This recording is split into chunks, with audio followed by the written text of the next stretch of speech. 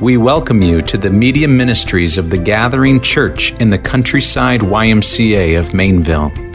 As we love the Lord and each other, we're trusting that God would use us to plant a church in every YMCA around the world. To this end, would you join us? We meet on Sundays at 10 a.m. and in community groups throughout the week.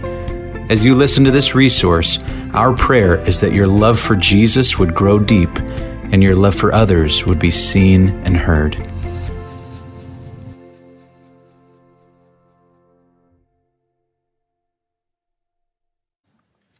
At this time, kids, you are dismissed. Go be lights. Awesome. Elijah, would you help me with something? I forgot to give the Atkinsons and the Polans a book called Rediscover Church. As you walk back there, just kind of model it to our church. Be like Vanna White. There you go. That is, yeah, he didn't know. Huh? Does he know who Vanna White is, Mom, Dad? No. Well, be like her, okay? You know, that's a new book on our bookshelf, and it's a good one. Suggested donation, $6. But for the Atkinsons and Polans, $8. No, I'm just kidding. Free. Hey, it is good to be back. Was last week just awesome, having a youth-led worship? Wasn't that great? Youth, great job. Thank you so much for serving your church. It's pretty great. Cousins, thank you for taking the lead on that. And I heard that Josh served you well from the book of Ephesians, and we're grateful for you guys. Hey, little update on my end, but more so update on the kingdom of God. Last week, I had the opportunity to go to Green Bay, Wisconsin, and take part in helping other pastors learn the book of 2 Timothy. And I sat with 8 pastors, and on Tuesday, Wednesday, Thursday, Friday, it was a great time. So here's how the Lord is working in another state, okay? Funny thing, each of these workshops, they're called Simeon Trust workshops. A number of men from this congregation have been to one of them, or 2 of them. Each workshop takes on its own personality, depending on who's hosting and the relational network. So I spent all last week with a whole bunch of awesome Presbyterians. It was great. It's a bunch of very thoughtful, very careful men in the Scriptures. That's kind of a mark of Presbyterian pastors. They're solid, right? Here's something to know. 11 years ago in Wisconsin, there were 6 PCA churches, Presbyterian churches. After 11 years, they have 21 churches all over the state of Wisconsin, and they're doing a great work. So be encouraged that God is still advancing His kingdom. There are other streams that are doing great work besides EV-free churches, right? And I think we have a lot to learn from those churches, and I hope that we continue to learn from our Presbyterian brothers. It was a very good and challenging week for me. One of the highlights was me. I think you have kind of guessed this by now, but if you're new here or whatever, that I'm from Green Bay. One of the highlights was being able to sit down with some of my, get this, 5th and 6th grade youth leaders. I know, Carrie's laughing. Carrie, what are you laughing at? Okay. Getting to sit down with them. So Josh, Miranda, this will encourage you guys. Just 5 years later. No. Just 20, 25, whatever.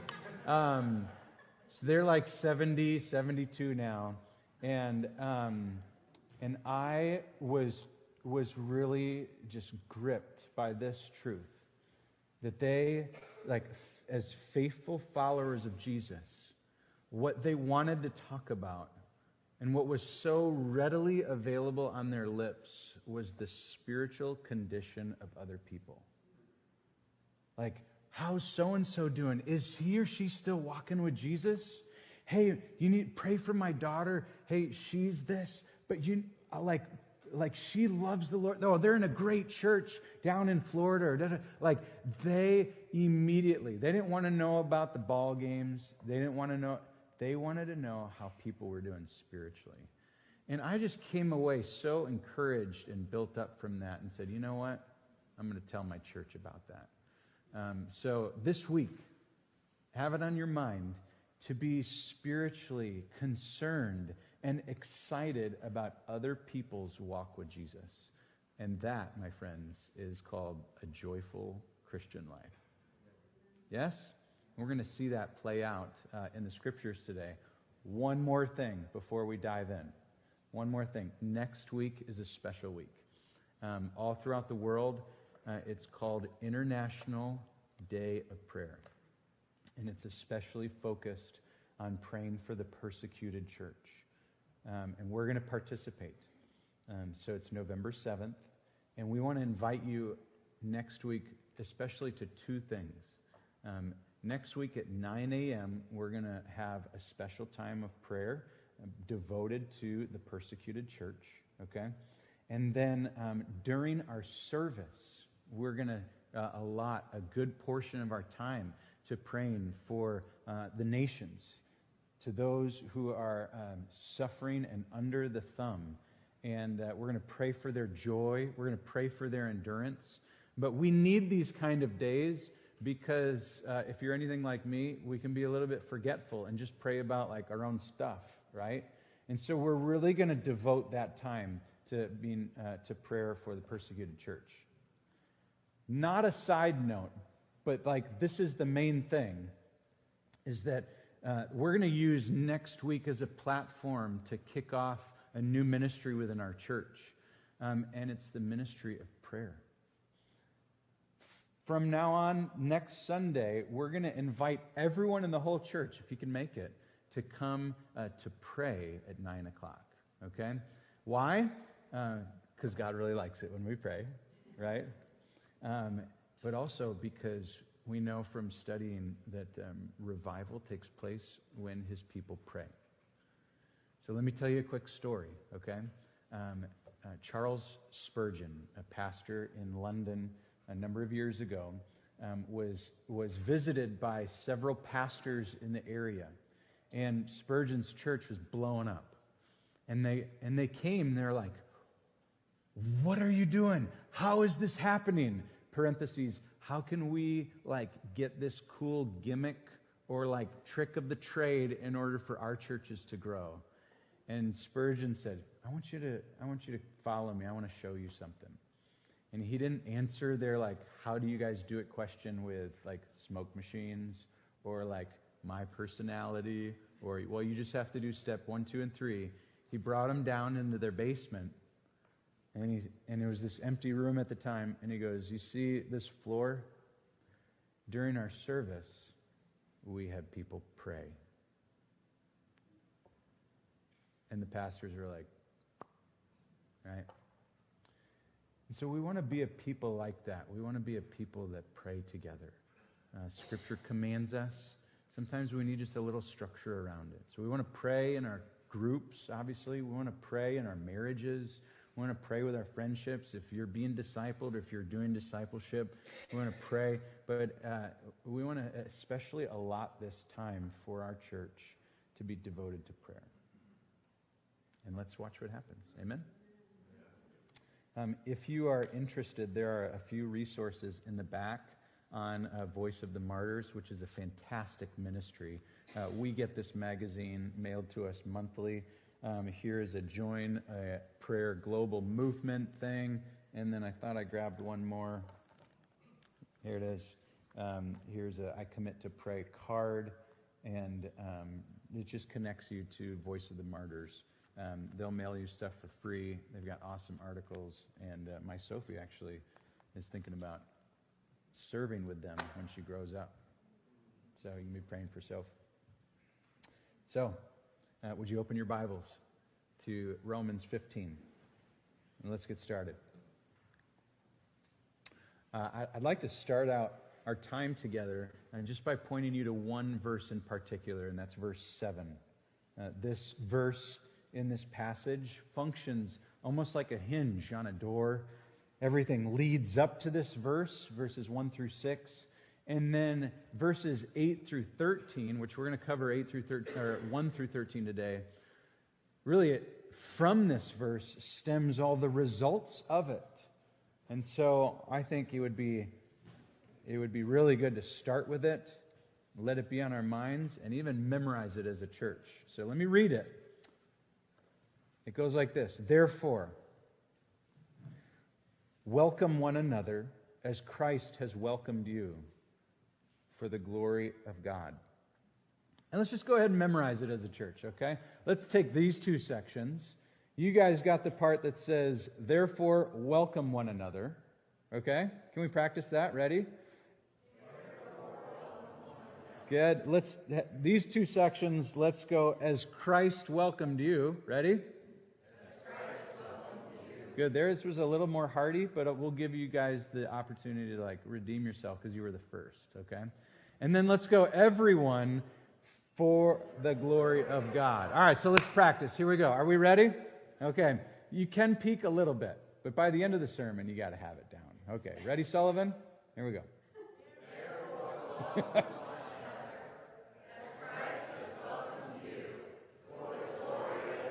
Amen. Hey, when you walk out of here this morning, okay, and someone asks you, what'd you study this morning, or what'd you learn? That's the main thing. We want to learn and obey this verse this Sunday. So the title is Welcome and Watch. Welcome and Watch. And to summarize this passage, remember, this isn't Newman's ideas or my agenda, but really we want God to speak through His Scriptures.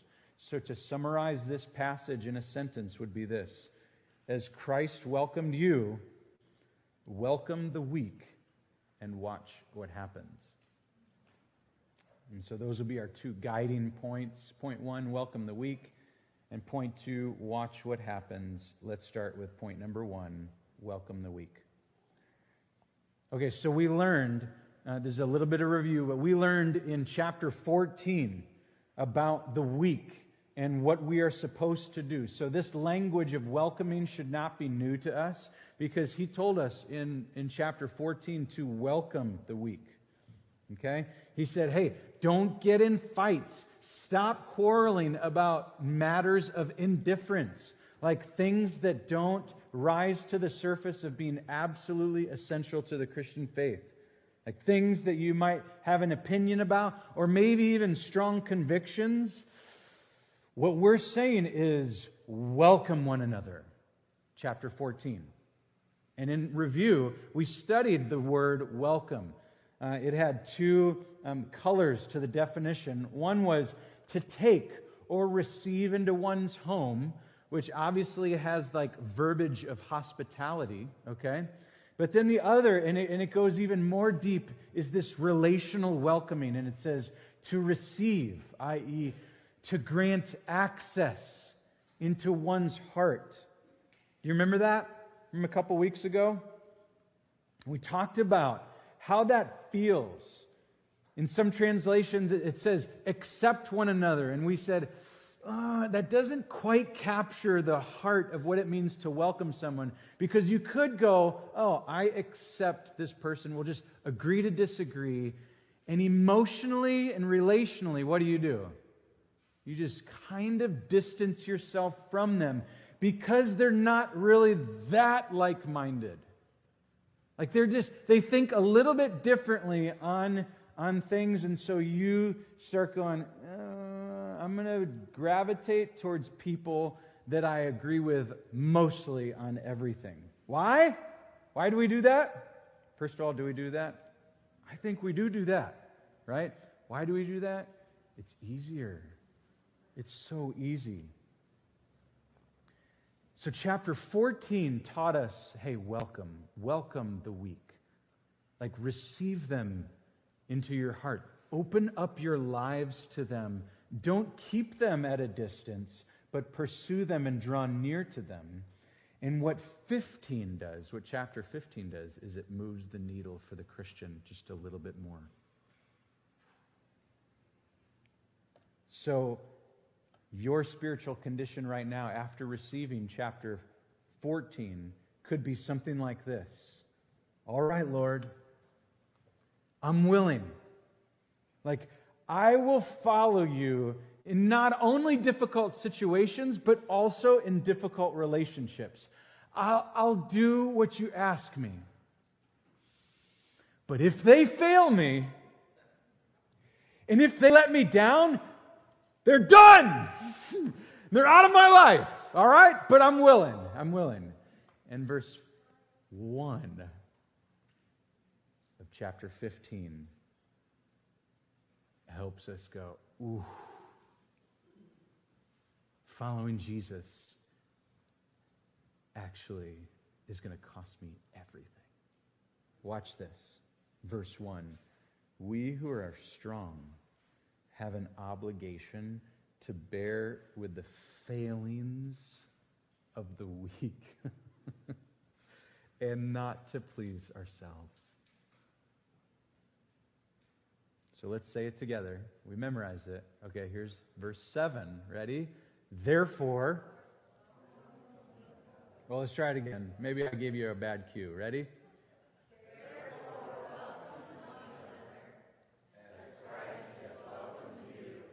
For the glory of God. That's our answer.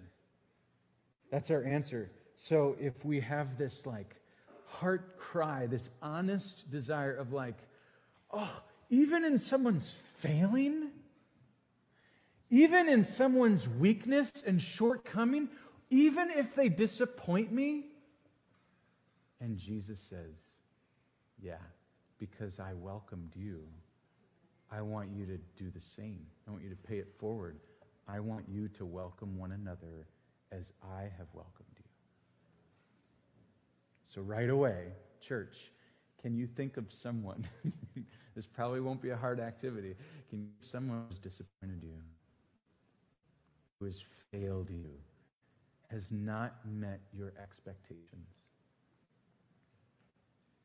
What are you going to do? Can you think of someone in our church that has done this to you? How will you respond? What is going to be the ultimate motivator for you to welcome them, to grant them access into your life? And it's this phrase in verse 7, as Christ has welcomed you. That's it. As Christ has welcomed you. That should fuel your life in ministry, in hard relationships, in strong and weak relationships. How did Christ welcome us? So we know from Scripture, God tells us that before we were in Christ, we were alienated. We were his enemy. Colossians 1:21. This means that before we were Christians, we shook our fists at God. We hated him. It's a bit shocking, isn't it? Kind of stings. So the amazing truth of the gospel is that while we were enemies, that we were reconciled to God through the death of Jesus. That's Romans 5:10. Isn't it new language in the book of Romans? It's true throughout all of Scripture. Let me give you one more. This is Ephesians chapter 2, verses 12 and 13. I'll read it for you. Remember that you were at that time separated from Christ. You can just immediately apply this. This is me before conversion.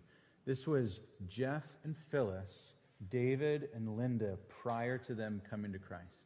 Okay? Alienated from the commonwealth of Israel. And they were strangers, just like all of us. We were strangers to the covenant of promise, having no hope and without God in the world. But now, in Christ Jesus, you who were once far off have been what? That's right. You've been brought near by the blood of Christ. That's a great answer to how has Christ welcomed you? Well, you were enemies. You were aliens. You were strangers. And through the death and sacrifice and the love of Jesus Christ, he brought you near. So, have you got that person in your mind yet that's been a little bit hard to love this week? It's been a little bit hard to welcome them in your heart? Hopefully now, through this scripture and through just gospel connections, you have the tools and the motivation from Jesus to welcome them.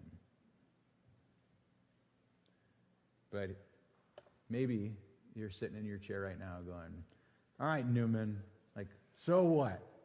Is this one big message on how to get along? Is this a sociological church? Is this, just people, unity, hey, just stop fighting everyone and we'll live a nicer life? Is that the message today of the text? And I would say, no, there is so much more than just the sociological purpose. And there's such a bigger story than, okay, so I just got to find the person I don't get along with and just get along with them. So this is point 2. Watch what happens.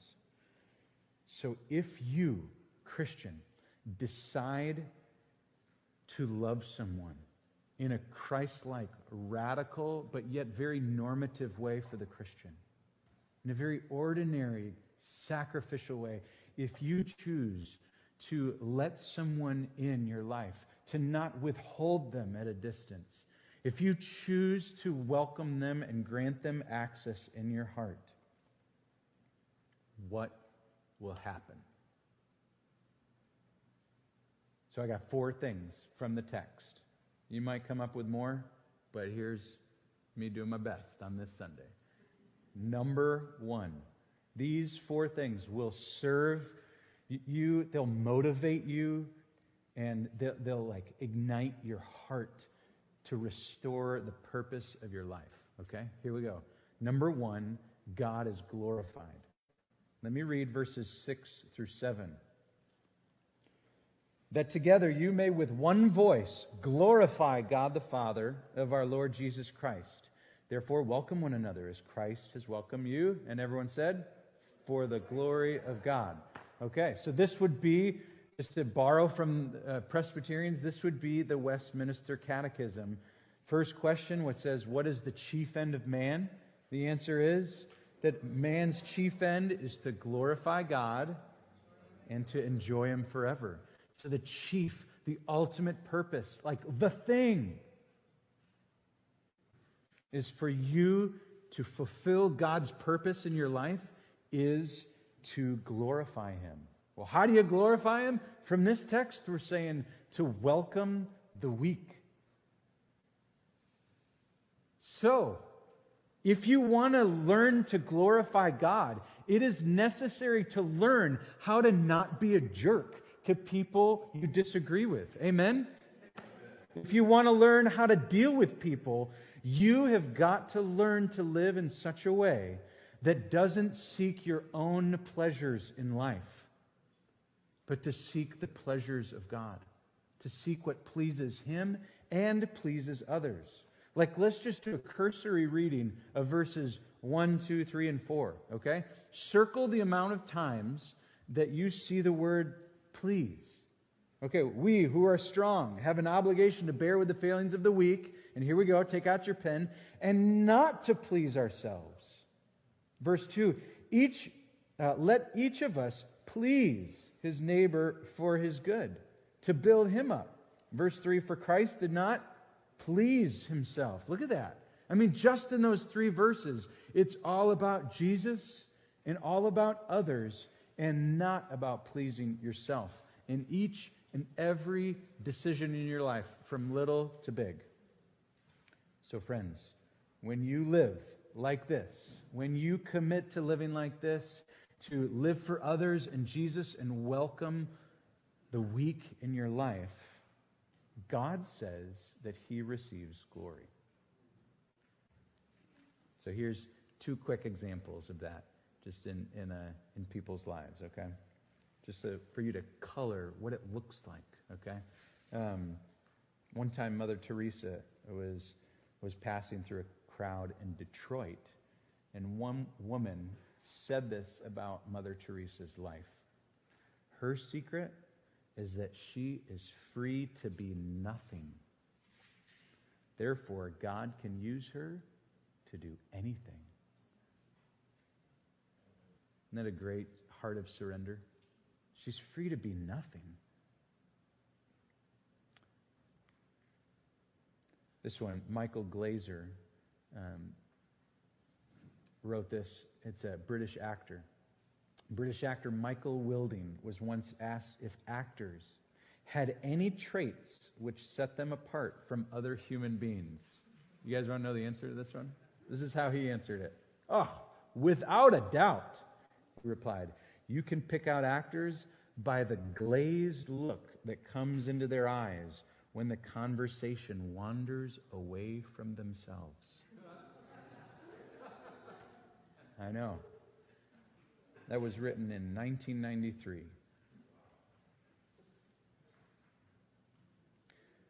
So to connect the dots just with Mother Teresa and that story on actors, living to please others and not ourselves requires us to take an interest in other people's lives and a willingness to be nothing so that Jesus would be everything. So that we would not be seen or heard in every conversation and situation, but that God would get all the glory. And that glorifies God. That's point 2, subpoint 1. Okay? Here's subpoint number 2. Ready? Jesus is magnified. So remember, we're looking at what happens when you welcome others as Christ has welcomed you. If you obey this first, is there fruit? Is there results in this life and in the life to come? And we are saying in verse 2, in point number 2, that Jesus is magnified. Point 1, God is glorified, but now Jesus is magnified. Paul puts forth Jesus as a model and a motivator for us in this passage. Let your eyes fall on verse 3 again. For Christ did not please himself, but as it is written, the reproaches of those who reproached you fell on me. Let your eyes go down to verse 8. For I tell you that Christ became a servant to the circumcised to show God's truthfulness in order to confirm the promises given to the patriarchs. So Jesus, he lived to please himself, and he did this by becoming a servant. When I was a kid, my dads like to do like dad weird jokes and things like that. When I was a kid, my dad used to wake me up with all the dad songs. And all these songs, I don't think anyone else knows them but Dad, you know? And he doesn't know all of them. He like starts them and then bum, bum, bum, bum, bum, bum, right?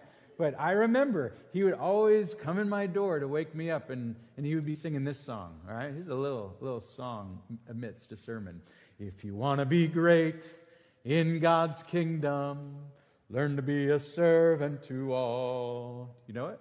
If you want to be great in God's kingdom, learn to be a servant. And then he would go, bum, bum, bum, bum, bum, bum, bum, bum, bum, bum, bum, bum, bum. You guys can see that, my dad do it. But that's it. That God's people, like that Jesus is magnified, God's glorified when his people are servants to all. And it's crazy counterintuitive that as the church chooses the lowly path, somehow the humble get exalted, and God gets exalted when we continue to choose low, low, low, low. So question, is there someone in your life this week that you could serve? That you could go, and in following your Savior, you magnify Jesus by choosing the low path. Would you look for opportunities even this week to serve, to go out of your way so that others might be served? That's number 2. Jesus is magnified. Number 3, the Holy Spirit is visualized. The Holy Spirit is visualized. Now, don't get all weird on me, okay? All that means is that people, if you live like this, that people will see the power of the Holy Spirit in your life. Okay? Let me read verse 13 for you. It says, "May the God of hope fill you with all joy and peace in believing, so that by the power of the Holy Spirit you may abound in hope." So hopefully you see this from the Scriptures, this triune theme. Like God the Father is talked about by Paul. He talks about the Son, and now he just wraps a bow around it, and he's like, and the Spirit, like all the Trinity is involved in this process to help you welcome the week. You know, I love being your pastor. I love teaching the Scriptures to you week in and week out. I just think there's nothing better. And I love teaching the Scriptures to a people that I know, that I talk to during the week and I pray for. And I know that many of you face very difficult relationships. And, you know, I'm no prophet, but I'm guessing that this week you'll face relational challenges too.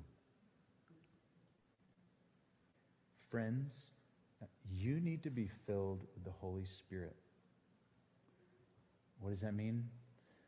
It means in your honesty and in your prayer life to God, you confess that you don't have the desire to love this person right now. And you don't have the power and the wherewithal to accomplish it on your own. This could be mothers to their daughters, fathers to their sons, whatever. This could be coworkers, classmates, spouses. This is for the church. This is for everyone. You need to be filled with the Spirit. And so you acknowledge your fleshly desires. And then you say, Lord, would you change my desires? And so, therefore, I yield control to you because I want to control. I want to white-knuckle my feelings and how I'll respond to everything, but I want to give you control. And so I surrender. That's what it means to be filled, to give the Spirit control of your life, not yourself. And so when the Spirit has control of your life, it's a very freeing thing to follow Jesus by the power of the Spirit. You got to ask Him, though, to change your desires. That was number 3. And here's number 4, and this is the last one. The result of welcoming others. Remember I asked, is this just some sociological thing? Like, I'm getting this in my classes in college, Pastor Newman, in my sociology class. How is this different? How is the gospel different? Watch this.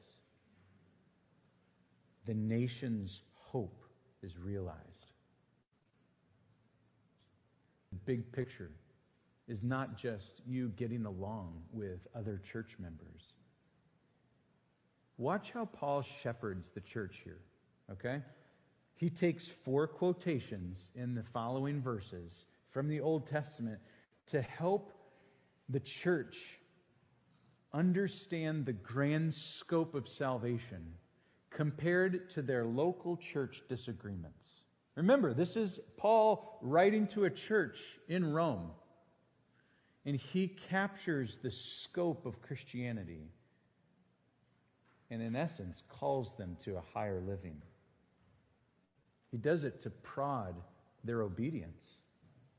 So the quotes that he talks, and if you're reading from your Bible, they might be indented or written in italics, but they're from Deuteronomy and they're from Psalms. And this is like the cliff notes of what Paul is doing. Hey, David welcomed people, and he saw the effects of it, namely missions.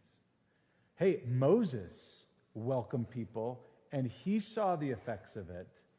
Parentheses, so I want you to welcome people, and I want you to see the effects of it. Now, what are the effects? That's what I want to show you. Watch this. God is saying in these verses 8 through 13, I have accomplished salvation. I've done it. And I've brought these two people groups, the Jews and the rest of everyone else, the Gentiles, I've brought them together. And if I can do this, I think you can handle this little disagreement. It's like, hey, Gentiles. This is Newman translation of these verses. Hey, Gentiles, remember that your salvation comes from Jewish roots.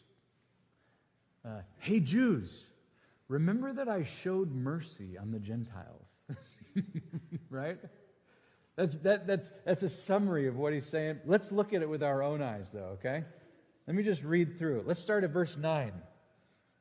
In order that the Gentiles might glorify God for his mercy, as it is written. Therefore I will praise you among the Gentiles. Look at verse 10. Rejoice, O Gentiles, with his people. Verse 11. Praise the Lord, all you Gentiles, and let all the peoples extol him. 12. The root of Jesse will come, even he who arises to rule the Gentiles. In him will the Gentiles hope. What's happening here? That couched in this conversation of welcoming the weak,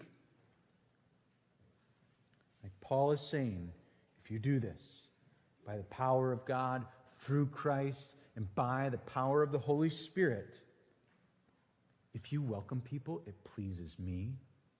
Jesus gets like the glory, and the effects of it are missions.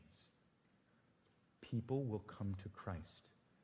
People who don't know Jesus will go, look at them. They're getting along. There's a hope there, and I want that. That's what this text does. That's what he's doing. So he's saying, like, it provides all peoples hope, not just the church. Although the church has hope, all peoples will have hope if they believe as a result of seeing what's happening in the church. So just to shoot for absolute clarity, what I'm saying is this: when we choose to welcome each other and love each other through disagreements, the result is not just restored, mended relationship. The result is that the lost will come to know God. Our light will shine brightly in the darkness. And even though John says that the darkness comprehended it not, that the light will pierce the darkness. So, church, we don't have to have a show of hands, because I know it's 100%. Every one of you want to be used by God. Every one of you want your life to count for Jesus. You want to glorify God with your life. And you want to see that happen. You want to see loss. You want to see family members and friends come to Christ. Watch how the Scriptures train us. This is us just applying the Scriptures. How will we build the church? How will lost come to know? Typically, this is how we've answered it. Let's get an awesome pastor with a cool haircut that wears like holes in his jeans, right? Let's get a worship leader that can just riff it out, and he's just so awesome, right? Let's get a youth ministry and bounce houses. Let's just program this sucker like crazy. I know. Let's get flyers to totally canvass the community, and then the lost will come to know him. Let's make sure that we have personalities and programs in place, because if that happens, then they'll come. And if they come, then they'll be there, and they'll, like, what is this, like Field of Dreams stuff? But God's Word says that if the people of God love one another and welcome those different from themselves, that the light of the gospel will shine so bright that the nations will possess hope. They'll come to Christ. They'll see that Jesus really does change lives. So where does it start?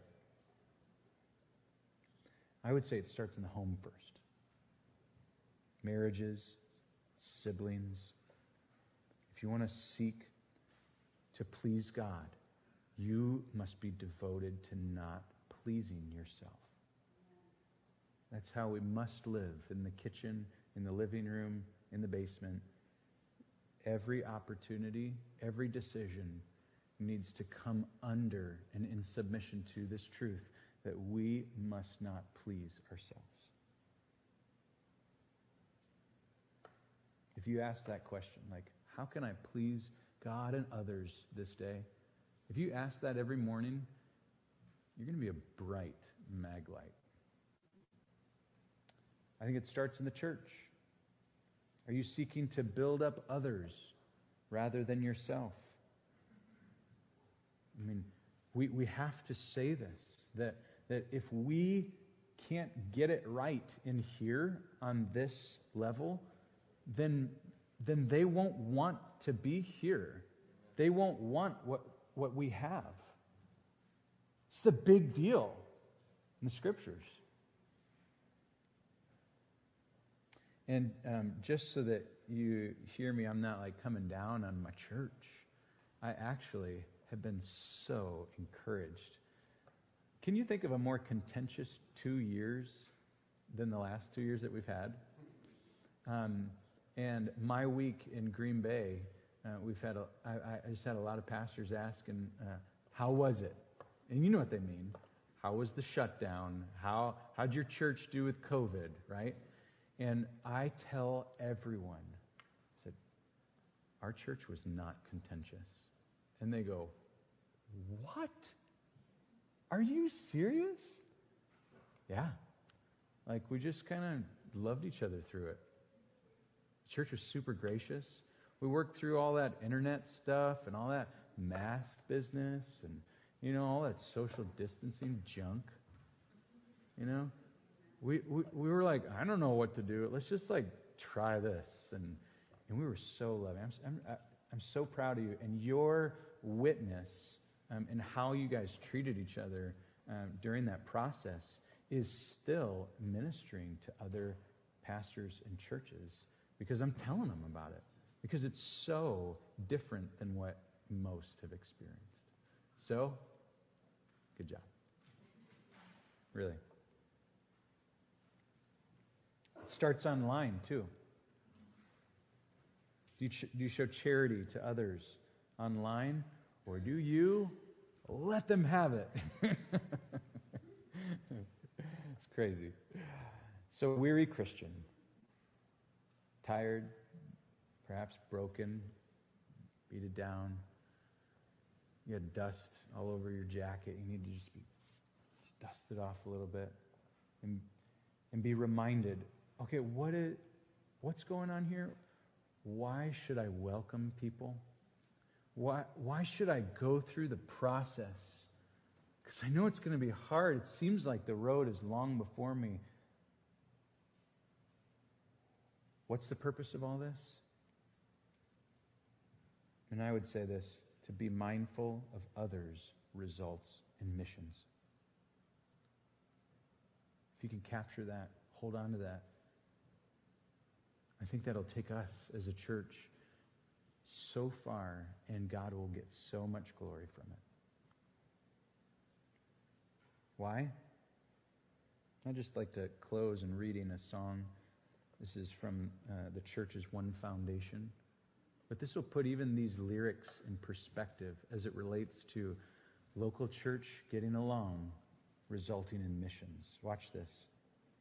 Why do we do this? So that elect from every nation. You with me? Yeah.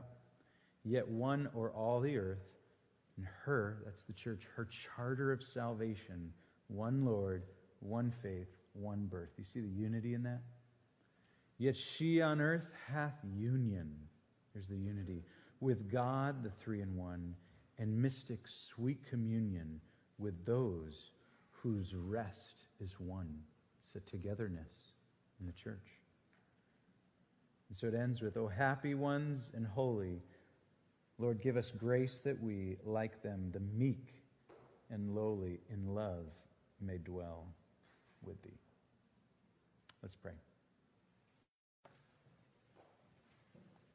Our Father, who art in heaven, hallowed be your name. Your kingdom come, not ours. Your will be done, not ours, on earth as it is in heaven. We're going to need help in this, Lord, so we're going to ask that you would give us daily, not just today for Sunday to last the rest of the week, but give us today our daily bread.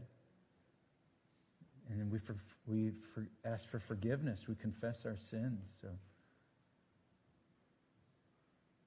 we just do that right now and pause and know that you're faithful to forgive us our sins and cleanse us from all unrighteousness.